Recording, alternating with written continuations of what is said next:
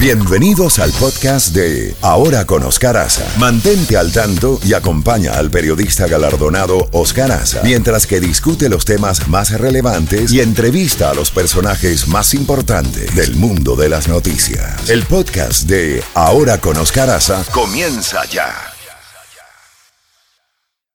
Mi querido Jacobo, ¿cómo le fue de fin de semana? Cuénteme. Me fue muy bien, pero estaba hablando con Chef ahorita y añoro los cafecitos que sirve Irma.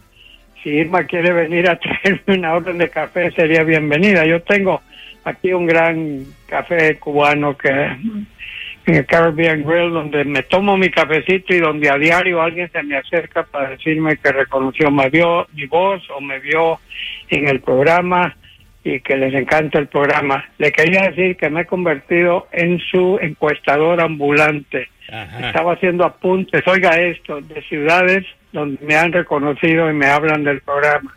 Miami, por supuesto.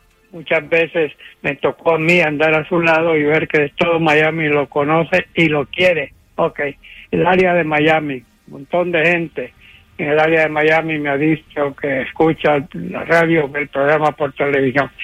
Tenemos Deerfield Beach, tenemos Boca Ratón, West Palm Beach, Tampa, Del Rey, Lake Worth, Pompano Beach, Fort Lauderdale, Boynton Beach y los aeropuertos de Miami, Fort Lauderdale y West Palm Beach. Pero aquí está el más interesante de todo.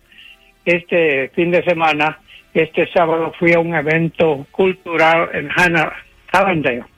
Ajá. No había estado yo en Hallandale creo que en 50 años. Me topé con dos bellas personas, madre e hija, Tanaya Blanco y Bárbara Quintana. No se pierden el programa. ¿Cómo me reconocieron? Por la voz y porque el día anterior me habían visto por la televisión. No tiene usted una idea. Y estamos hablando hay más ciudades en Tampa, creo que gente de Tampa. Digo, tenemos el estado de Florida con un auditorio tremendo. Gracias a Dios. Y estas dos bellas damas, madre e hija, Danaya Blanco y Bárbara Quintana, son de Caracas y llevan ya varios años aquí en Estados Unidos. Así que, y todos me dicen lo mismo, que les encanta cómo nosotros manejamos lo de Venezuela, lo de Cuba, lo de Nicaragua, que les gusta la forma en que. Así que un saludo a todo el equipo, a nombre de todas estas personas que nos tratan con tanto cariño. Así es, Jacobo. Jacobo, las playas están cerradas en esos lugares que tú has mencionado. Ahora mismo está saliendo una noticia de que han encontrado, parece que unas bacterias en Boynton Beach, West Palm Beach, Boca Ratón, la parte de la playa, ¿no? Y sí, todas playas preciosas, Oscar. Y todo eso está cerrado, parece que han encontrado unas bacterias ahí. No, y fíjate que por cierto, que en la pelea por el Senado, al gobernador Scott me están achacando culpa. Están diciendo que porque quitó fondos o no dio fondos. Tú sabes que en este momento todo es político, sí. Pero no cabe duda, la Florida vive del turismo y esas playas son valiosísimas. Que tengo entendido que hay algas rojas, si no me equivoco. En la parte del Golfo, lo que es Bonita Beach y todo eso, pues, eso históricamente ha sido así, Jacobo. Yo la primera vez que fui ahí hace más de 30 años y me enamoré de esa parte de Bonita Beach porque son pueblitos con edificaciones de madera, donde hay un lugarcito de un bar, hay otro para comer pescadito con frituritas, bien agradable, bien pueblitos de playa. Pero cuando empecé a averiguar por la cantidad de casas vacías que habían en la misma playa, yo decía, pero ¿y por qué la gente no viene aquí? Eso me dice, no, es que esta es la época de las algas rojas que vienen del Golfo y dañan la playa y produce un mal olor que es nauseabundo. Sí, pues parece que algunas algas rojas se cruzaron caminando o por tierra, pero tenemos unas cuantas algas rojas por este lado ahora. Sí. Tú tienes razón.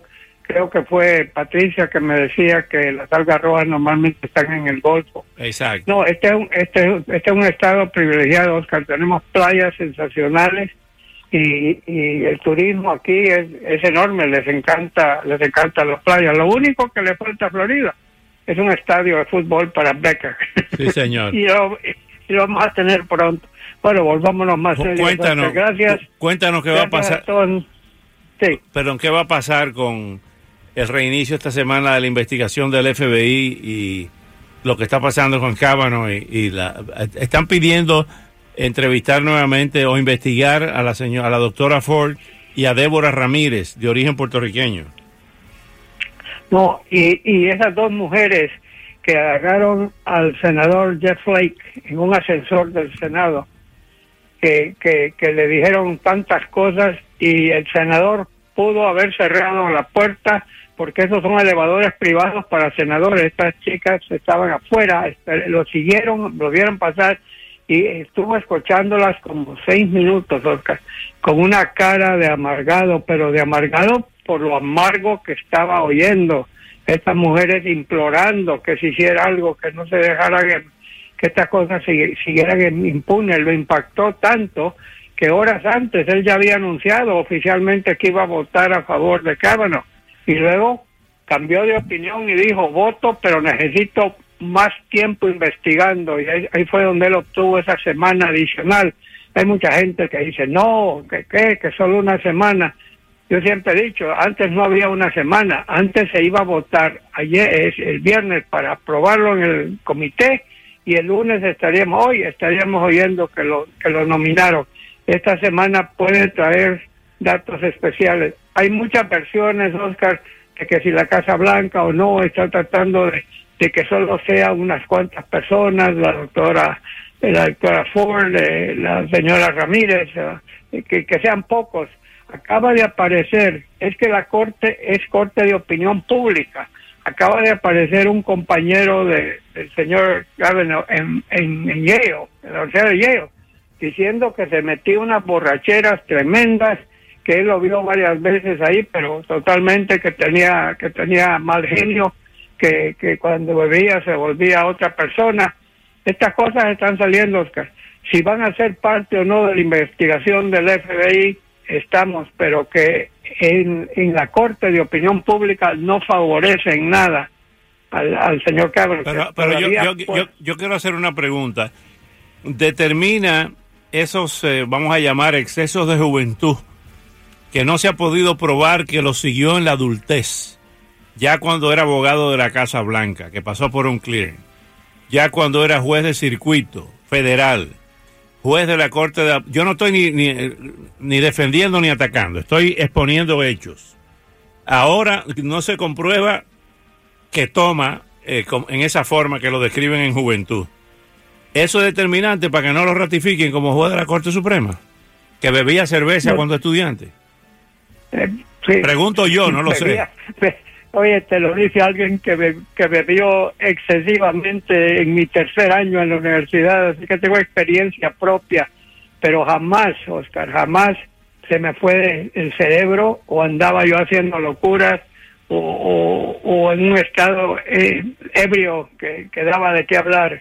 Yo siempre me medía, y si bebía en mi apartamento, no andaba manejando borracho ni nada. Pero en este caso, tú tienes razón, es una gran pregunta que se la está haciendo muchísima gente, que de niños tuvimos a veces años locos, pero luego cuando fuimos creciendo nos fuimos moderando y todo.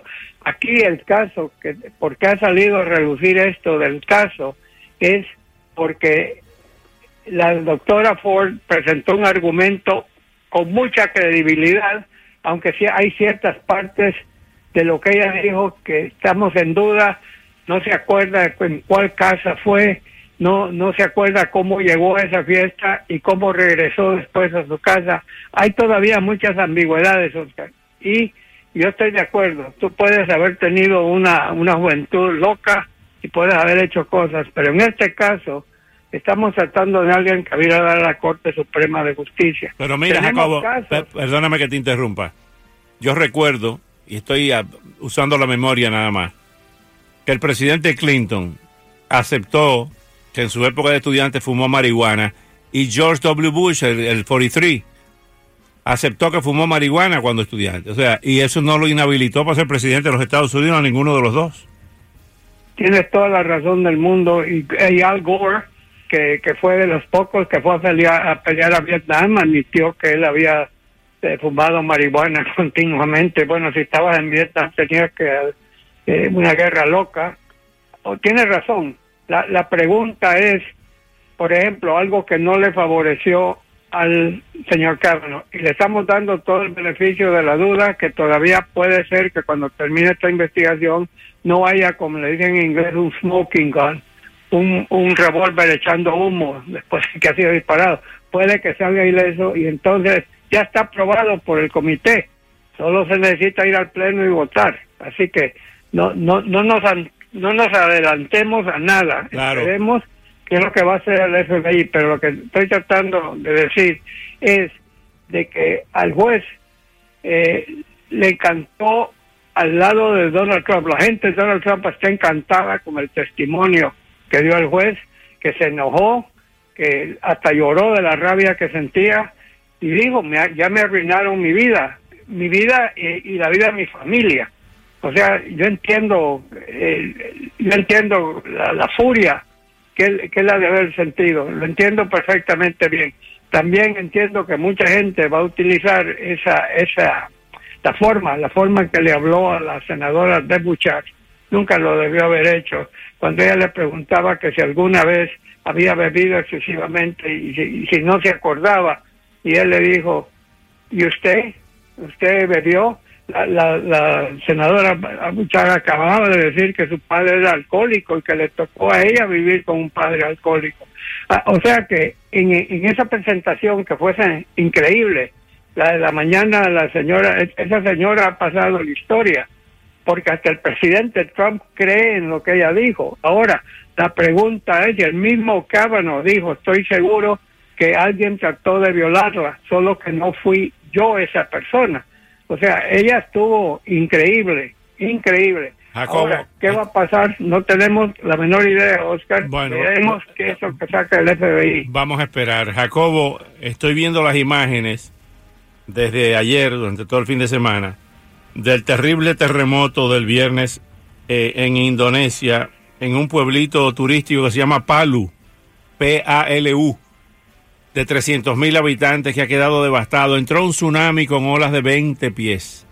Pero no son las olas de 20 pies, sino la energía que trae el mar cuando es un tsunami. A diferencia de un oleaje normal que pueden llegar a, qué sé yo, a 10 pies, playa y eso. Pero un tsunami es otra cosa. La energía que viene del fondo del mar es devastador. Y hemos visto que se está hablando ya de casi 844 muertos confirmados, pero hay seres humanos bajo escombros. Hubo un hotel que colapsó totalmente, que había turistas. Hay 5 turistas hasta ahora que no aparecen. Y dicen los voluntarios que lo que están escuchando las voces de las personas, hablando desde abajo, o gritando, pidiendo auxilio, debajo de esos escombros. Es algo espantoso. Desgarrador, Oscar, y a mí no me extrañaría que la cifra de muertos sobrepase 1,000, porque hay áreas todavía que no han podido llegar. Y ayer un reportaje de la CNN que el reportero le costó llegar a donde estaba y estaba diciendo que él tenía ayuda y acceso, pero que muchas, caravanas de ayuda, de acceso, la comida, Oscar, digo, es un verdadero... ¿Dónde fue ese tsunami, Oscar? ¿No fue en Indonesia también, en un centro, hace años? En Bali, Bali, correcto. Hemos tenido, y en Japón, Oscar, acuérdate que el tsunami que dañó una planta atómica o nuclear. No, esos tsunamis son tremendos, y es una desgracia la que ha estado pasando en el mundo asiático. Mira todo lo que pasó en Hawái, te acuerdas, con el volcán y la lava y todo lo que ha estado pasando. Mira, 2 cosas más que quiero antes de el caso. ¿Se acuerdan ustedes que iba a ser doble juego el jueves? Por un lado iba a tener el juicio de la doctora Ford y Brett Kavanaugh, y por otro lado el presidente iba a recibir en la Casa Blanca nada menos que a Goldstein, el viceministro de Justicia, que está manejando la investigación sobre Rusia. Intervino, él es el jefe directo del fiscal independiente Robert Mueller. se iban a reunir los dos por las cosas que el New York Times dijo, que había dicho Goldstein que estaba pensando grabar al presidente sin que se diera cuenta y luego reunirse con miembros del gabinete y el vicepresidente Pence y luego el Senado. El presidente Trump habló con el Rosenstein el lunes pasado, hace una semana, fue a la Casa Blanca y según toda una serie de fuentes iba para oír que lo habían despedido o para presentar su renuncia. Resulta ser que habló con el jefe del gabinete de gobierno, el señor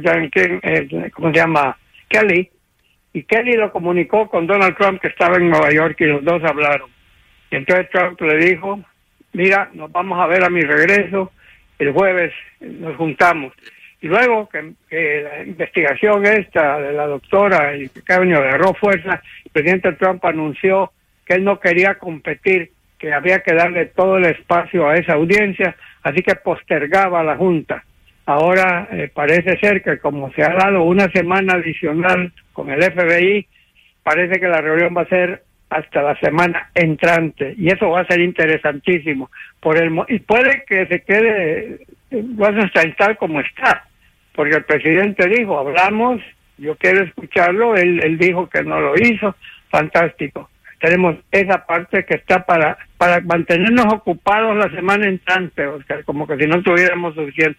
Y otra cosa que es noticia de última hora, y me parece excelente, como a ti y a mí nos gustan a veces buenas noticias, parece que llegaron a un acuerdo a Estados Unidos y Canadá en cuanto al Tratado de Libre Comercio. Vuelve el Tratado de Libre Comercio entre México, Canadá y Estados Unidos. Correcto, que duró 24. Yo estuve presente, Oscar, cuando se negoció y cuando se firmó. Me acuerdo que John Dimitri Negroponte era el embajador de Estados Unidos en México, Salinas de Gortari, Bush, y se me olvida el nombre del primer ministro canadiense en aquel entonces. Ese acuerdo duró 24 años, Oscar, y a mi juicio fue bueno para las tres partes. Por supuesto que en todas esas cosas se pueden hacer correcciones, y eso es exactamente lo que... Y te voy a decir algo, creo que las correcciones son válidas. Y déjame darle fue en el gobierno de Clinton. Sí, el gobierno de Clinton. 94. Tú sabes que se trajo Clinton a Bill Daley. ¿Te acuerdas en Chicago? Los Daley eran los caciques de la zona. El hijo del famoso alcalde que dicen que le dio el triunfo a John Fitzgerald Kennedy. En 1960. 60, sí, correcto. Bueno, Bill Daley fue luego jefe del gabinete de gobierno, o antes de Clinton, pero lo trajo exclusivamente para ayudar a que pasara el TLC. Lo lograron, y me acuerdo cuando vinieron las firmas y todo eso, lo viví de cerca. Yo sé que hay cosas imperfectas en ese TLC y que estos cambios que van a haber, México peleó hasta el último segundo para que Canadá quedara incluida. México ya había hecho su arreglo con Estados Unidos, pero seguían abogando a favor de que se incluyera Canadá. Creo que es una gran cosa para los tres países, y hay que darle crédito a Donald Trump por los cambios, si no, no se hubiera cambiado nada. Perdóname, Jacobo, está entrando una noticia de última hora. Hay una situación de un parapetado, de una persona armada en la emergencia del hospital de Orlando, del hospital más importante de Orlando. En estos momentos estamos viendo las imágenes del Breaking News. Está rodeado por la policía y aparentemente hay una o más personas armadas en la emergencia del hospital. Qué horror, ¿no? Oscar, pronto no podemos ni andar en la calle porque todo el mundo anda armado. Hay tantas locuras, pero Florida, Oscar, Florida parece que estamos en el mapa en todo. Mira todo lo que ha pasado en las últimas 90 horas. Mira todo lo que está pasando en este momento políticamente. Somos el estado clave. Este estado va a determinar, vas a ver cómo va a quedar el Senado, cómo va a quedar la Cámara de Representantes, cómo van a quedar los gobernadores. Y ahora esto. Justamente hemos estado viendo durante el fin de semana el primer aniversario de la masacre de Las Vegas, en Las Vegas, Nevada. ¿Te acuerdas? Eso es increíble. Tú sabes que hay gente que está metiéndole querellas al hotel. Sí. Porque parece ser que antes tuvieron una persona porque el asesino se pasó una semana subiendo valijas, o ¿cómo se llaman? Sí, valijas, maletas. Maletas llenas de armas. Parecía que estaba haciendo una armería dentro del hotel. Y no dejaba entrar a las camareras a limpiar la habitación. Sí, y parece que hay sobrevivientes, o mejor dicho, sobrevivientes o familiares de los que murieron o salieron heridos, que están acusando al hotel de mala seguridad y presentando este otro caso como ejemplo. Parece que hubo un caso ahí también que este tipo que llevó armas, pero afortunadamente decidió no hacer, estoy hablando previamente. Así es. Que, estamos en la lucha. Bueno, de todas maneras, qué forma de iniciar un lunes, don Oscar Haza, sí, con señor. tantas noticias y suerte en Indonesia. Eso es pavoroso lo que está pasando. Sí, señor. Y nos quedan 2 meses de huracanes, Oscar. Hoy es 1 de octubre, nos queda todo octubre y todo noviembre. Sí, todavía de huracanes y de elecciones. Que es un forma de huracán. Porque huracanes políticos sobran a cada instante. Eso está de película. Ok, bueno. 36 días hasta el 6 de noviembre. Vayan a votar, inscríbanse y vayan a votar por quien quieran, pero vayan a votar. Sí, señor. Bueno, hasta mañana, Jacobo. Hasta mañana. Saludos al equipo. Así es.